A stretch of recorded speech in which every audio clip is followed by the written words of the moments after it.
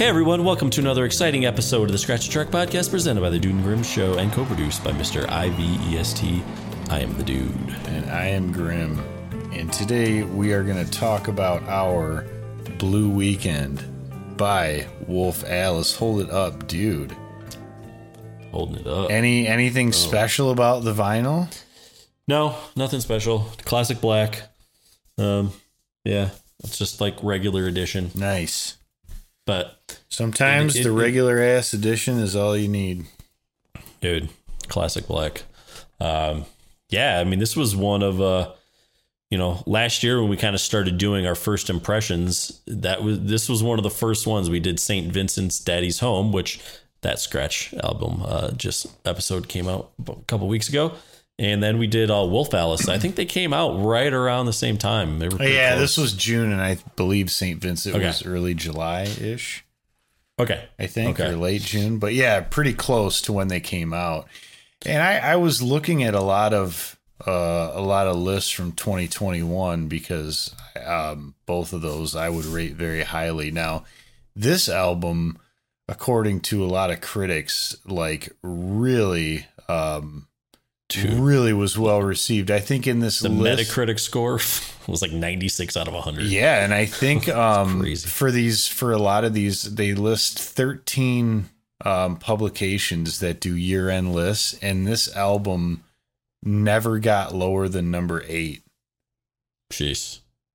Yeah. Well, to be honest, it's my second favorite album of last year, only trailing Parquet Courts'. I forget the name of the album, but yeah, other than that, that was my favorite album. This was my second, and even life. For me, between them, it was close. It was. I don't know. I'd never really listened to Wolf Alice. I'd never even heard of him, honestly. Yeah, and our buddy IVEST told us about it. And I was like, of course I go into stuff like that, like, oh, okay, I'll listen to it, blah, blah, blah. This one really put the hook in you, though, didn't it? Yeah, I do something about it, man. I really, really dug it, dude. I don't know. I think I really like her voice a lot. Yeah. The production on it is very good. Oh, dude, great look. Good drummer. Great, yeah. But Marcus Draves, I believe that's how you say his name. Yeah, worked with some no slouch top acts as a producer, by no means, and really showing some chops for sure. So if you like Wolf Alice, take a listen to the first impression and see where it leads here, and at the same time, maybe go ahead and like, subscribe, and comment below. Because we got lots of episodes, dude. This episode is, I think we're close to like the 180s. So wow, we're closing in on 200 episodes on the Scratch a Track podcast presented by the Dude and Grimm Show, presented by Full Spectrum Media Productions, and co-produced by IVST. It is cool though that when you write up about this and you talk about critical reception, that you can use phrases like universal acclaim. That's a pretty telling and good phrase to use if that's the overwhelming sentiment from the critics, because a lot of them, I disagree with a lot of things they say. I'm sure a lot of people do, but not this. No, they got one right. Well, we'll give them credit there. Congratulations. Yeah. But, it was interesting because there wasn't a ton of information out there. I did find some interviews. There's some video interviews and stuff that I was able to check out. And really what I learned is, they'd been touring for almost 2 years, wow. Kind of promoting their second album, Visions of a Life, I believe. Inner Visions. I could have mistyped that. Yeah, that. But so after the tour, though, they took they took 6 months off or so. And then they kind of started talking about, getting together in music again. And then they started jamming. But it sounded like it did not last for 6 months, the break. No. I think, they kind of did their own thing for a bit, but then they kind of came back together and they were just like, people had written stuff and, they were just having fun playing music again. So, well, yeah. And they probably join up. figured, we better release something in 2021 because there's going to be a lot of competition, like Little Yachty with Michigan Boy Boat. That Exactly. April 23rd release is a real classic. So if you've missed that, I'd highly recommend going back and checking that out. Yeah. Yeah. But Put that at the top one of your thing queue. that's kind of cool Smoke is most of it was actually recorded during the heavy quarantine period during the pandemic, which I think that would have been a phenomenal way to spend during that time where it was like shelter in place. Yeah. Well, essentially, they went to Brussels to ICP Studios, and I think that's where they started doing stuff. And Brussels was one of the first countries to actually go on like a full lockdown. Belgium. But this, Belgium. Sorry. Yeah. But yeah. But the way they kind of described this, the ICP Studios was like, it was like really fancy and high end. And it was just like a big compound. There was like, they had living space, a kitchen, a gym, and a garden. Dude, have you seen pictures of this place? No, I looked it up and it is just beautiful. I mean, Really? It is fantastic. Yeah. It looks so cool. Yeah, well, I hope it was, because apparently they were there for like 3 to 4 months. Oh, dude. It's awesome. But the lead singer, I don't know how to say her last name. It's Ellie. Ellie. First name Wolf, last name Alice. Yeah, duh. But Ellie, she said that it was really nice, kind of being in the studio, not feeling rushed. Yeah, sure. And feeling like, hey, we have time. We have times to try, hey, let's try this out. Let's maybe do this a little different and this a little different.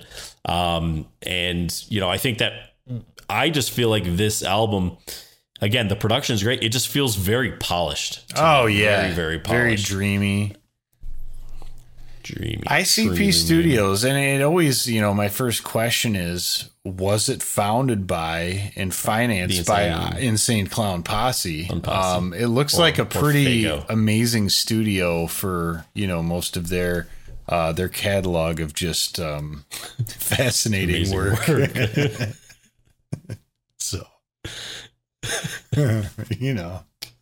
very fascinating. It's their audience has just become a little more selective, I think, over the years. Kids, teenagers see them on stage and they have armadillos in their trousers. But yeah, I mean, I didn't find a whole bunch of other information. So I don't have anything much about the recording process, but it sounds like, they were just in isolation, man, and they just recorded. Did you read how they got the name for the band? I did not. Well, okay, before I get to that, I will say I was, so I think they got a Mercury Prize for this record when everything was all said and done, or at least they were immediately like in the running for it for 2021. But they had already got that before with some of their earlier work.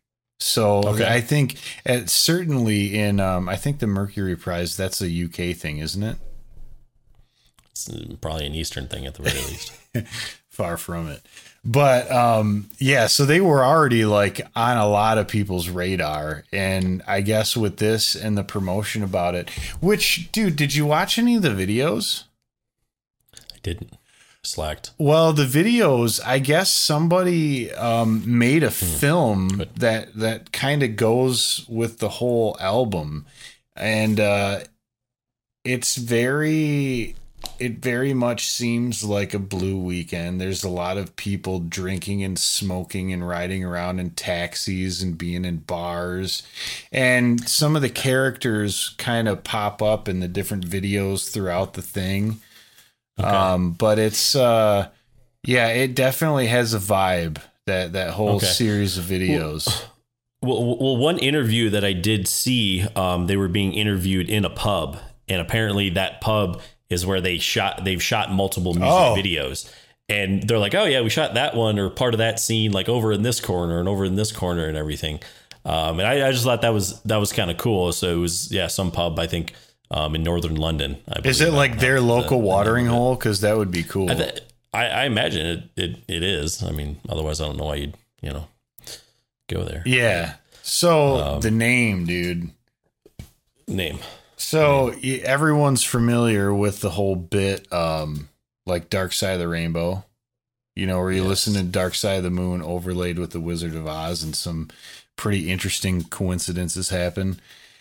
Well, I think this group decided, what if we were to watch Alice in Wonderland and overlaid it with Wolfmother's self-titled album from 2005? And dude, some crazy stuff happens, I bet. Seriously insane. And then you get a name like Wolf Alice. Dude, I think we should do that. Yeah. Oh man, that's good. Call Tony, see if we can get some doses, right? Oh yeah. Mm-hmm. Yeah, man, that's wild, man.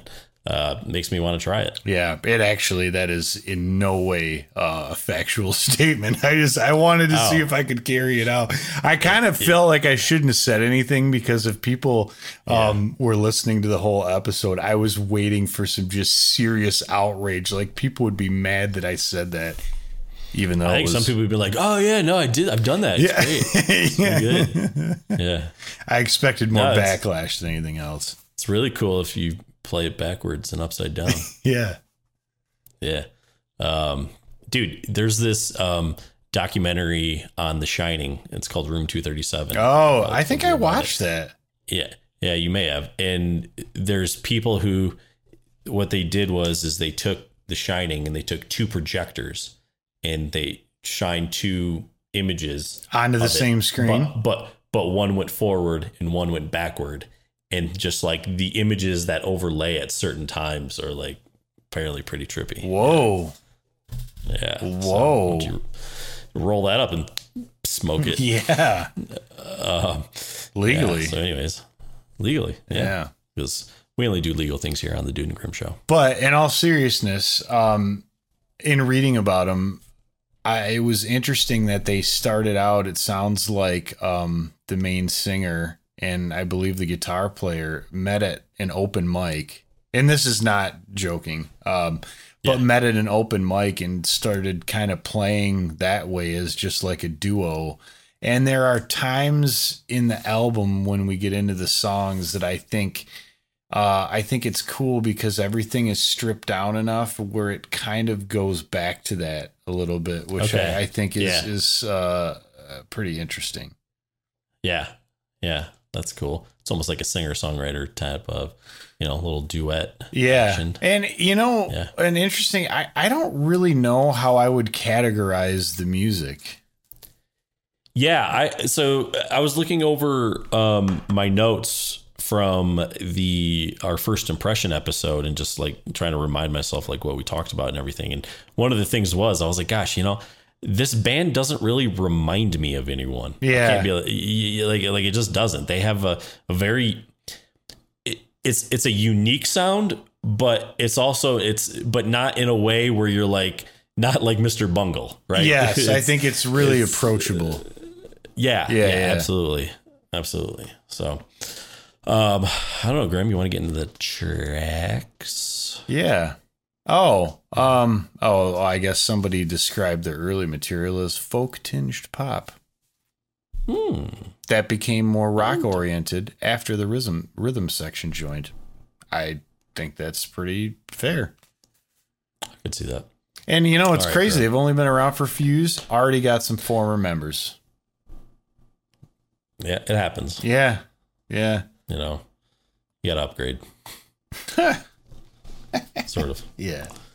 I don't know the backstory of why people left, but it always is interesting when members do leave bands and then the band like blows up and you're like, oh man, if you kind of just would have like, oh dude, stuck that out. Yeah. Like whatever happened to Pete Best, the dude who was the drummer in the Beatles, or Stuart Sutcliffe? Like either of those guys must have been like, sorry guys, I can't make to practice. I guess I'm better to do. Yeah. All right. Well, cool. Good luck on the Ed Sullivan Show. Yeah. So track number 1, Grim.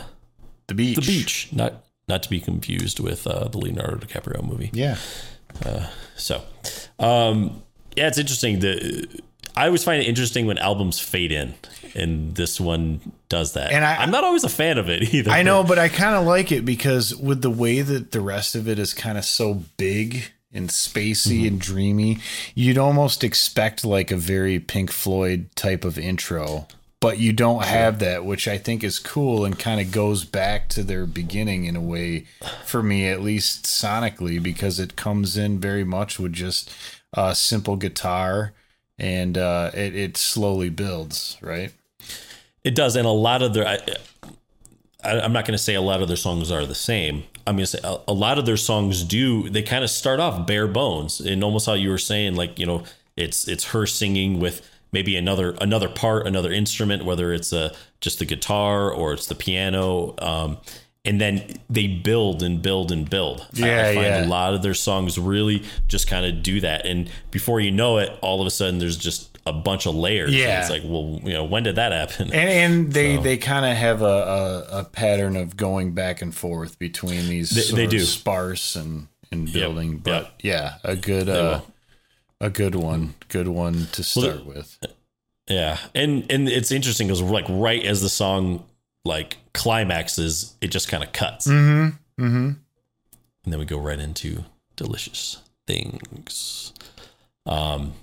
Yeah, I was watching their interview, and this guy was kind of asking, I think he was referring to this song and talking a lot about LA and how people get sort of drawn into LA and fascinated, even if they're other countries and in Hollywood, like they just go there and there's something, you know, people like, or they're thinking, oh, I'm thinking about moving to LA. I'm thinking about moving to LA because it's just kind of like, that's where everybody is, who's a lot of people are. There's a big mass of people who are doing sort of that creative stuff, and probably the weather has something to do with it too. But it's, to me, it just kind of this song is about sort of, you know, she talks about going to LA. She can't believe she's there. And she like runs into this guy and they're talking, but he's like really superficial.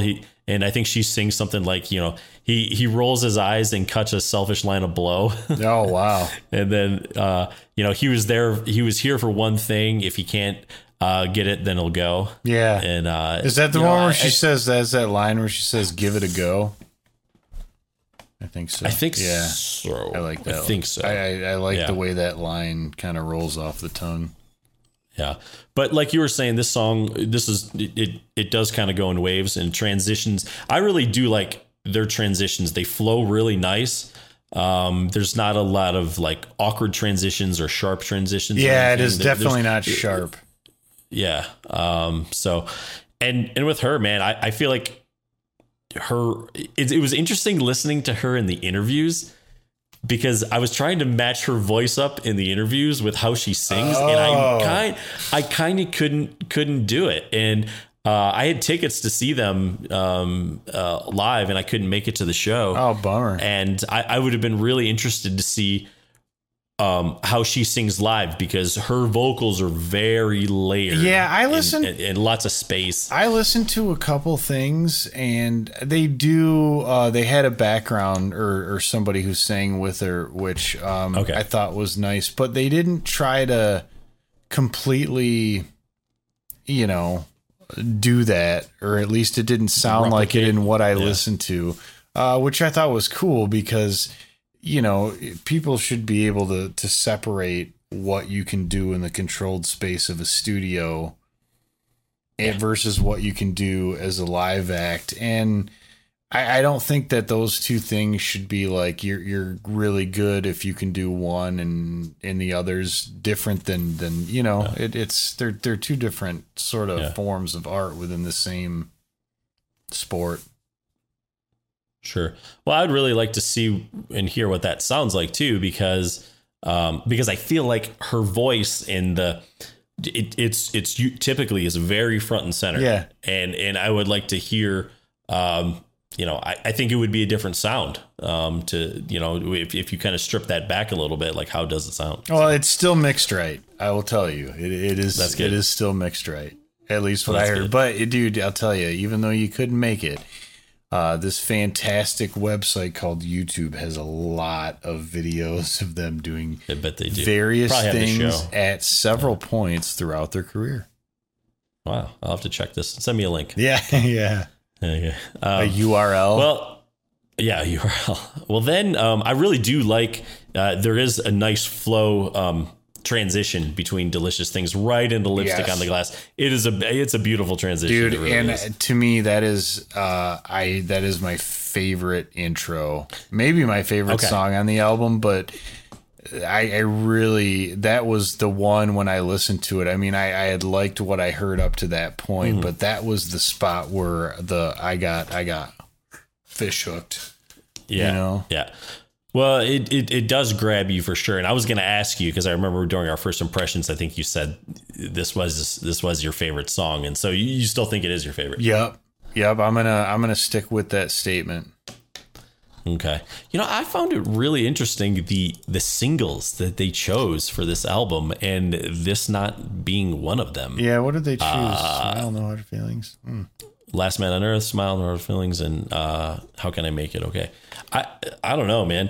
I don't know that I would have chose any of those. Yeah. What do I know? But I mean, you know, just from a opinion standpoint.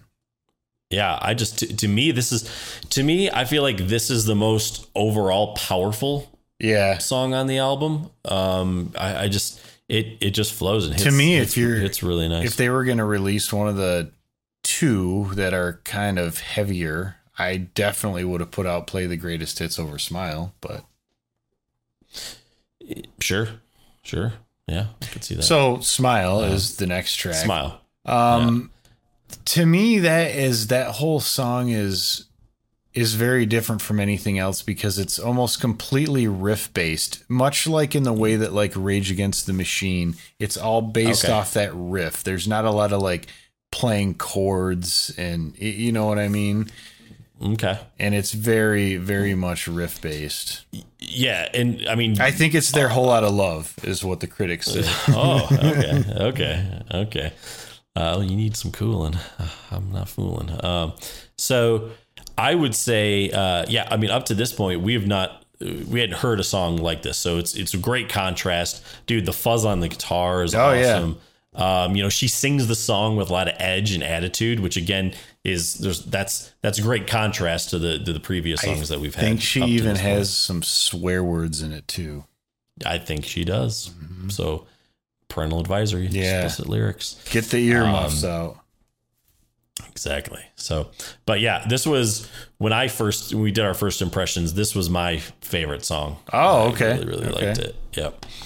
And then we go to like a complete, I guess I would say other, you know, even a deeper contrast. And that is Safe from Heartbreak in parens, If You Never Fall in Love. To me, this really goes back to what I would consider, at least from what I read, the origins of like the sound, because especially in the beginning, it's just her singing in the acoustic guitar. Yeah, absolutely. And I believe this is really, I mean, it's, you know, with the acoustic, we haven't even heard, I don't think the acoustic up to this point, have we? No, I don't believe so. And I think this certainly not like this. And this maybe, I don't know. To me, sometimes I can't tell if the intro for The Beach has a little bit of acoustic overlaid on it or not. But either way, this is certainly, you're not questioning it, and it's quite prominent. Yeah. So the story I kind of heard behind this song was the lead singer, Ellie. Her brother played a song by a band called The Roaches. Okay. You know them? No, I don't. Okay. Either do I. And she said that she just really loved like the dry layered vocals, and she wanted to do something like that. Now when I hear this though, I don't think of, I guess I wasn't like, oh, these are dry layered vocals. I'm not even exactly sure what that sort of means. It means that they're not as heavy in reverb or delay. Reverb or delay. I felt like basically effects. And even when you're like, if you go into, or like a pedal, I think I have one here, but a lot of times on a pedal, they'll either say blend, or a lot of them will have one that just says dry and wet on one side. And that's just like kind of the universal term for how much of the effect is applied. I know digitally when you're editing in Pro Tools, if you use a reverb plugin, it definitely has a dry wet sort of percentage or toggle. Well, you know what they say about the vet. Guess what? Yeah. Yeah. This ex Bill. Jesus. So I think if I ever make a pedal, I'm just under the blend or the I'm just gonna put a Corvette under there. Yeah. Corvette on one side and a cactus on the other. There you go. There you go. Yeah. All right, Grim. How can I make it? Okay.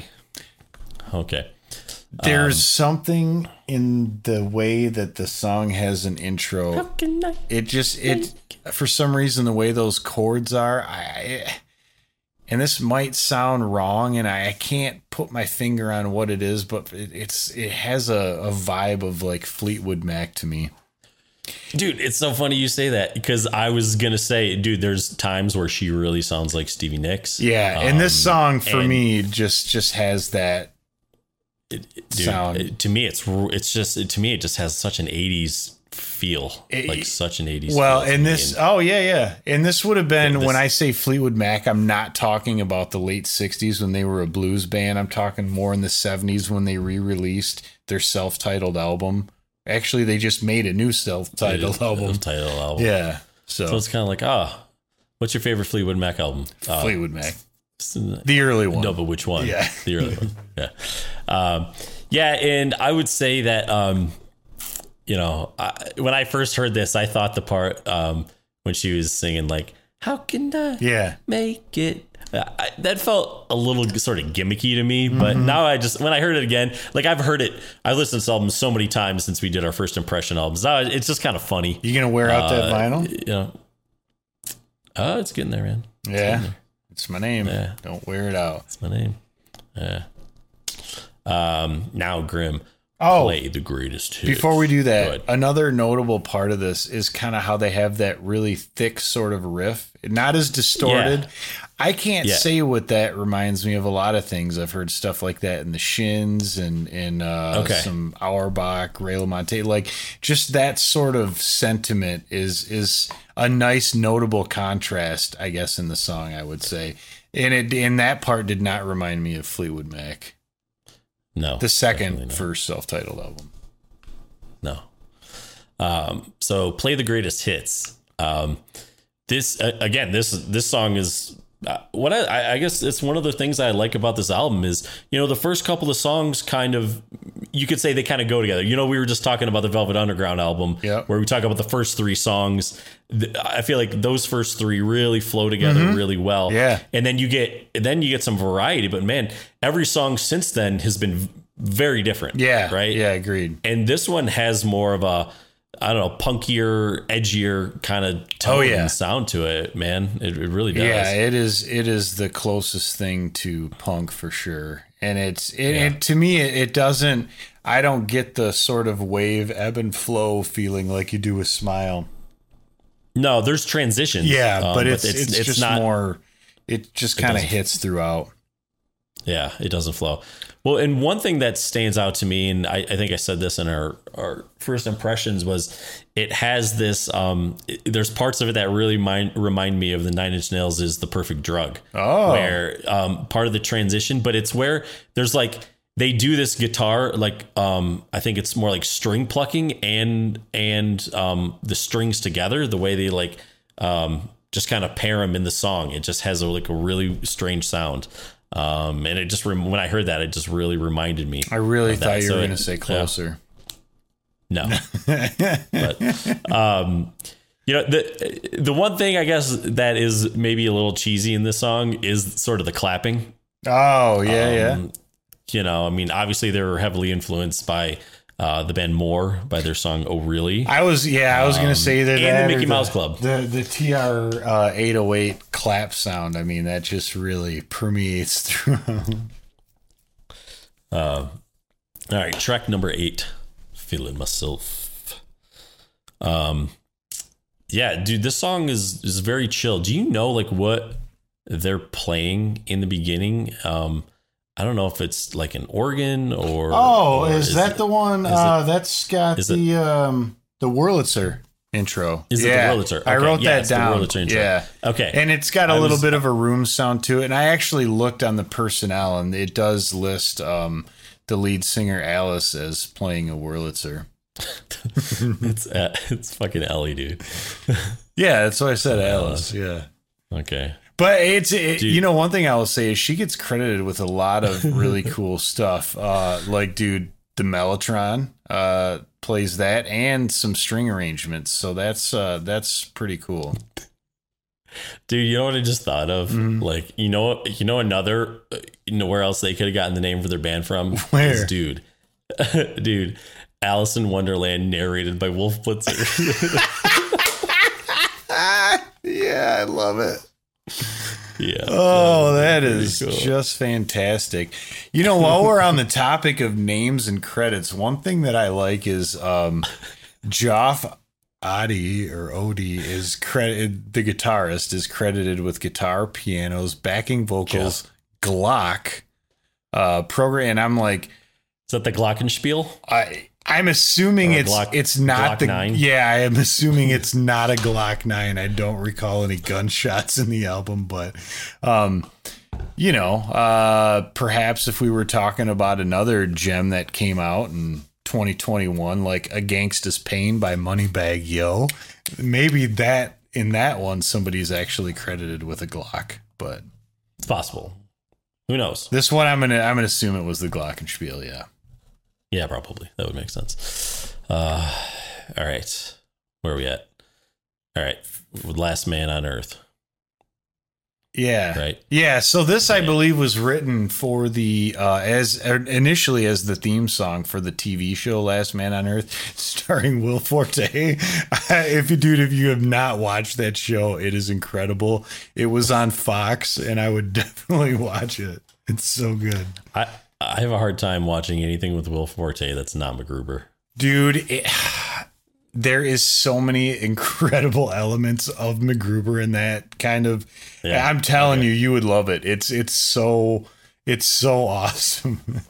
Oh, sweet. Okay. All right. Add it to my list. So this one's kind of a slow burn until the end. It is, dude. I almost thought it would have been a good closer. Yeah, if you heard the song by the Moldy Peaches that's in the Juno soundtrack. What's the name of the song? I think it's called like Anything for You. I think it's I think that's what it's called, Anything for You. It's like the woman and the man go back and forth. Yes, yeah. Yes. So her cadence and kind of how she sings that in the beginning, really, like when I first heard that, I was like, oh wait, okay, no, it's not. That Moldy Peaches. It really reminds me. I'm kind of torn on that Moldy Peaches song because I get how it's like cute and sweet and all that, but it kind of just is like, hey, I really liked "We're Gonna Be Friends" by the White Stripes, so let's just go ahead and do that, but make it cheesier. Okay, I mean, now are you sure that "We're Gonna Be Friends" came out first? No, but I'm sure that it's better. I can't argue with that. Yeah. I can't. So I say we just move it on to track 10. Yeah. No hard feelings. Okay. Well, this is one of those ones that, because I think the previous one, Last Man on Earth, kind of started off with just simple with her vocals, and they paired it with the piano. Now this one, No Hard Feelings, starts off and it's her vocals, and they just kind of pair it with the guitar, and it again, seems, or I'm sorry, with the bass line. Mm-hmm. And then the song builds with a variety of instruments and stuff, but they seem to do that, that's kind of, I don't know if it's kind of like their hook or their theme, but I really feel like that's, one thing they do, but they showcase her vocals, man, because dude, her voice sounds awesome. So yeah. I think that's, I'm all for that. But there are some lyrics. What? You giving me the look of did you find something? Anyone Else But You was released in 2001. Now it doesn't say when in 2001 it was released. But then it was re-released in 2008. But We're Gonna Be Friends was released late 2002. However, it was recorded in early 2001. So perhaps it was just like a concurrent idea that just spread throughout our collective consciousness, and it just happened to be that the White Stripes did a lot better job. Exactly. Anyways, back to but dude, Alice. There are some lyrics that I really like in this song, and she sings the threads that kept us together were already wearing thin. Yeah, that's good. Would we ever have tied the knot? Well, how long is a piece of string? I think that's just kind of cool. So I always like saying that, like, yeah, it's like, if somebody asks you a question, it's like, I don't know, how long is a piece of rope? Yeah. Like, come on, man.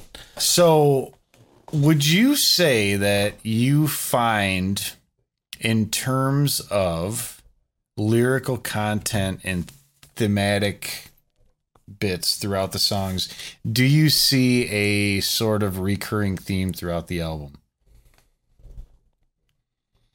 I don't know if I'd say I guess no, not really. But I don't. It's weird. I don't pay attention to her lyrics quite as much as more just like the sound that True. it makes. Because I think of her voice as more of an instrument than that's exactly fair. what she's saying. Much like Yoko Ono. Yeah. Exactly. But think about this. Okay. You just told Dick me York. those Dick Sargent. Sergeant York. You just told me those lines from the song. Yes. Now, without even thinking about other lines from the song, safe from heartache if I never fall in love. Yeah, I don't know. I feel like there's sort of this like, I think love is the central theme of almost every album ever created. yeah. But it almost kind of reminds me of, in just the idea of Blue Weekend, like somebody, I kind of got the sense in one thing of it's like doing the same old thing. Kind of very much reminded me of like a lot of what I would call the theme of like the Strokes' first album, which could just be summed up, in my opinion, by the song "Is This It?" And that's kind of what I get from this, like that sentiment, like okay, well, everything in my life has got to this point, but this is it, like. Yeah, I mean, who can relate to that? Yeah.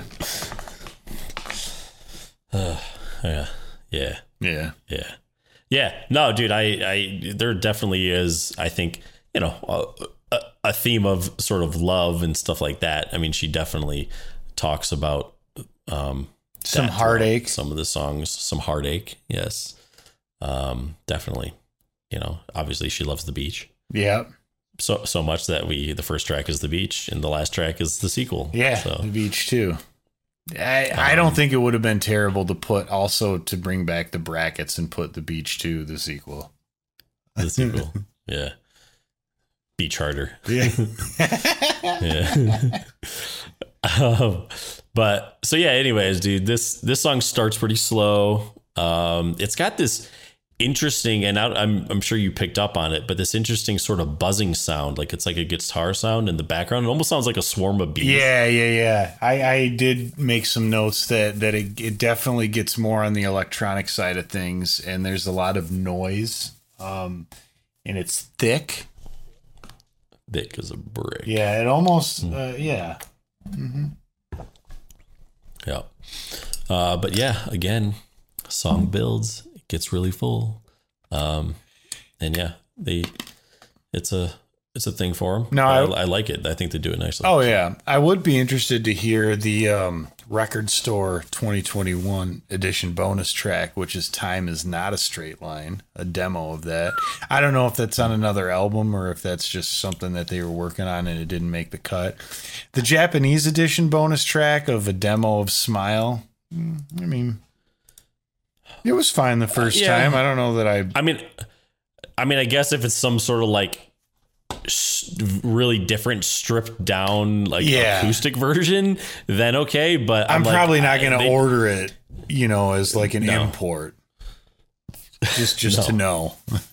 No, definitely not. So you'll probably find that on streaming too. Yeah. Anyways. All right, Graham. What you scratching, my brother? Oh, I think you're up this time. Am I up? First, Okay. What's your favorite? I mean, it's a toss up between Lipstick on the Glass and Smile, I think. Okay. Yeah, those are the ones. I don't know. I kind of like them all. Oh, yeah. Well, we can't be that guy now. It's time to play the game. So, I'm a big Michael Bolton fan. Pull up your hatchet or whatever. This album is perfect. I wouldn't scratch anything. Don't be that guy. Don't be that guy. That's what Alice thought too. Or gal. Yeah. Or gal. Yeah. Before the wolf ate her. All right. So I am going to go ahead and scratch the sequel, The Beach 2. Just ended on no hard feelings. Actually, I kind of like that sentiment to end it on too. Yeah. Just kind of like, yeah, no hard feelings. I'm out. Yeah. Mic drop. Sharpie drop. But really, dude, The Beach 2 song just doesn't do anything for me. And that sound that I'm describing as like the bees swarming, it kind of annoys me. Like I just don't really like it. And they kind of covered the thematic aspect of the beach, in the beginning. They did. I mean, it felt like they wanted to bring it back because the title of the album was given like there was this forest, I think, near the beach that she wanted to go to. And she said, oh, let's go to the forest or let's go to the beach on a blue weekend. And that's how it kind of came to be. Wow. Yeah. Yeah. Mm-hmm. See, that's kind of cool though. I mean, Ringo had a lot of classic song and album names just by the things that would come out of his mouth, like A Hard Day's Night or Tomorrow Never Knows, for example. Yes.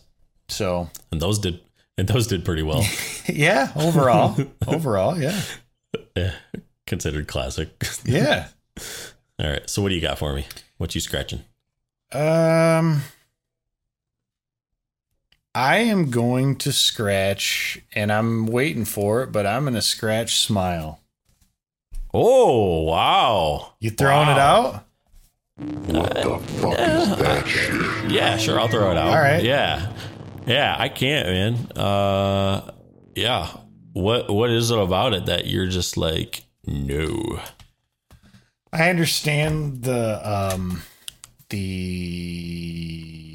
bit about having a different sound and sort of it's a harder sound and it's all that, but I just it just seems really predictable and sort of basic to me.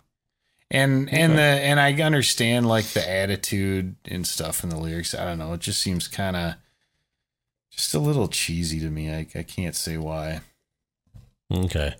So, but it's not cheesy when they're like doing the claps and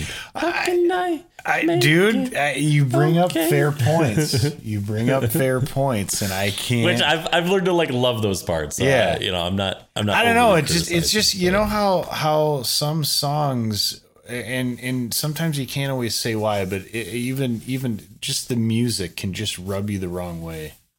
Sure. Yeah, that's why we have the Scratch a Track podcast, because sometimes presented by the Dude and Grim Show, and and co-produced by ABSD. So it just doesn't do it for me. So that's what I'm scratching and why. Okay, and I accept your comment. Yeah. And speaking of comments, go ahead and subscribe and comment below. Tell Grim, how can you scratch Smile? Crazy, man, crazy. Let us know your favorite tracks. Let us know what albums you would like us to scratch in the future. Should we take a look at and scratch Wolf Alice's previous 2 albums? Because I will fully admit, as much as I love this album, I have not gone backwards yet and listened to their previous 2. I probably should do that. Interesting. There's some bands where I'm like that with too, and then I go back and listen, and I'm like, I'll just start here. Well, yeah, dude. Recently, I got the Libertines first album, and I really liked that album so much that I bought it on vinyl, and then I went and listened to like their other stuff, and I was just kind of like, it's not really for me.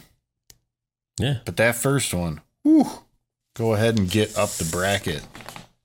Yeah, boy. All right. Coming soon to a scratch near you. Yeah.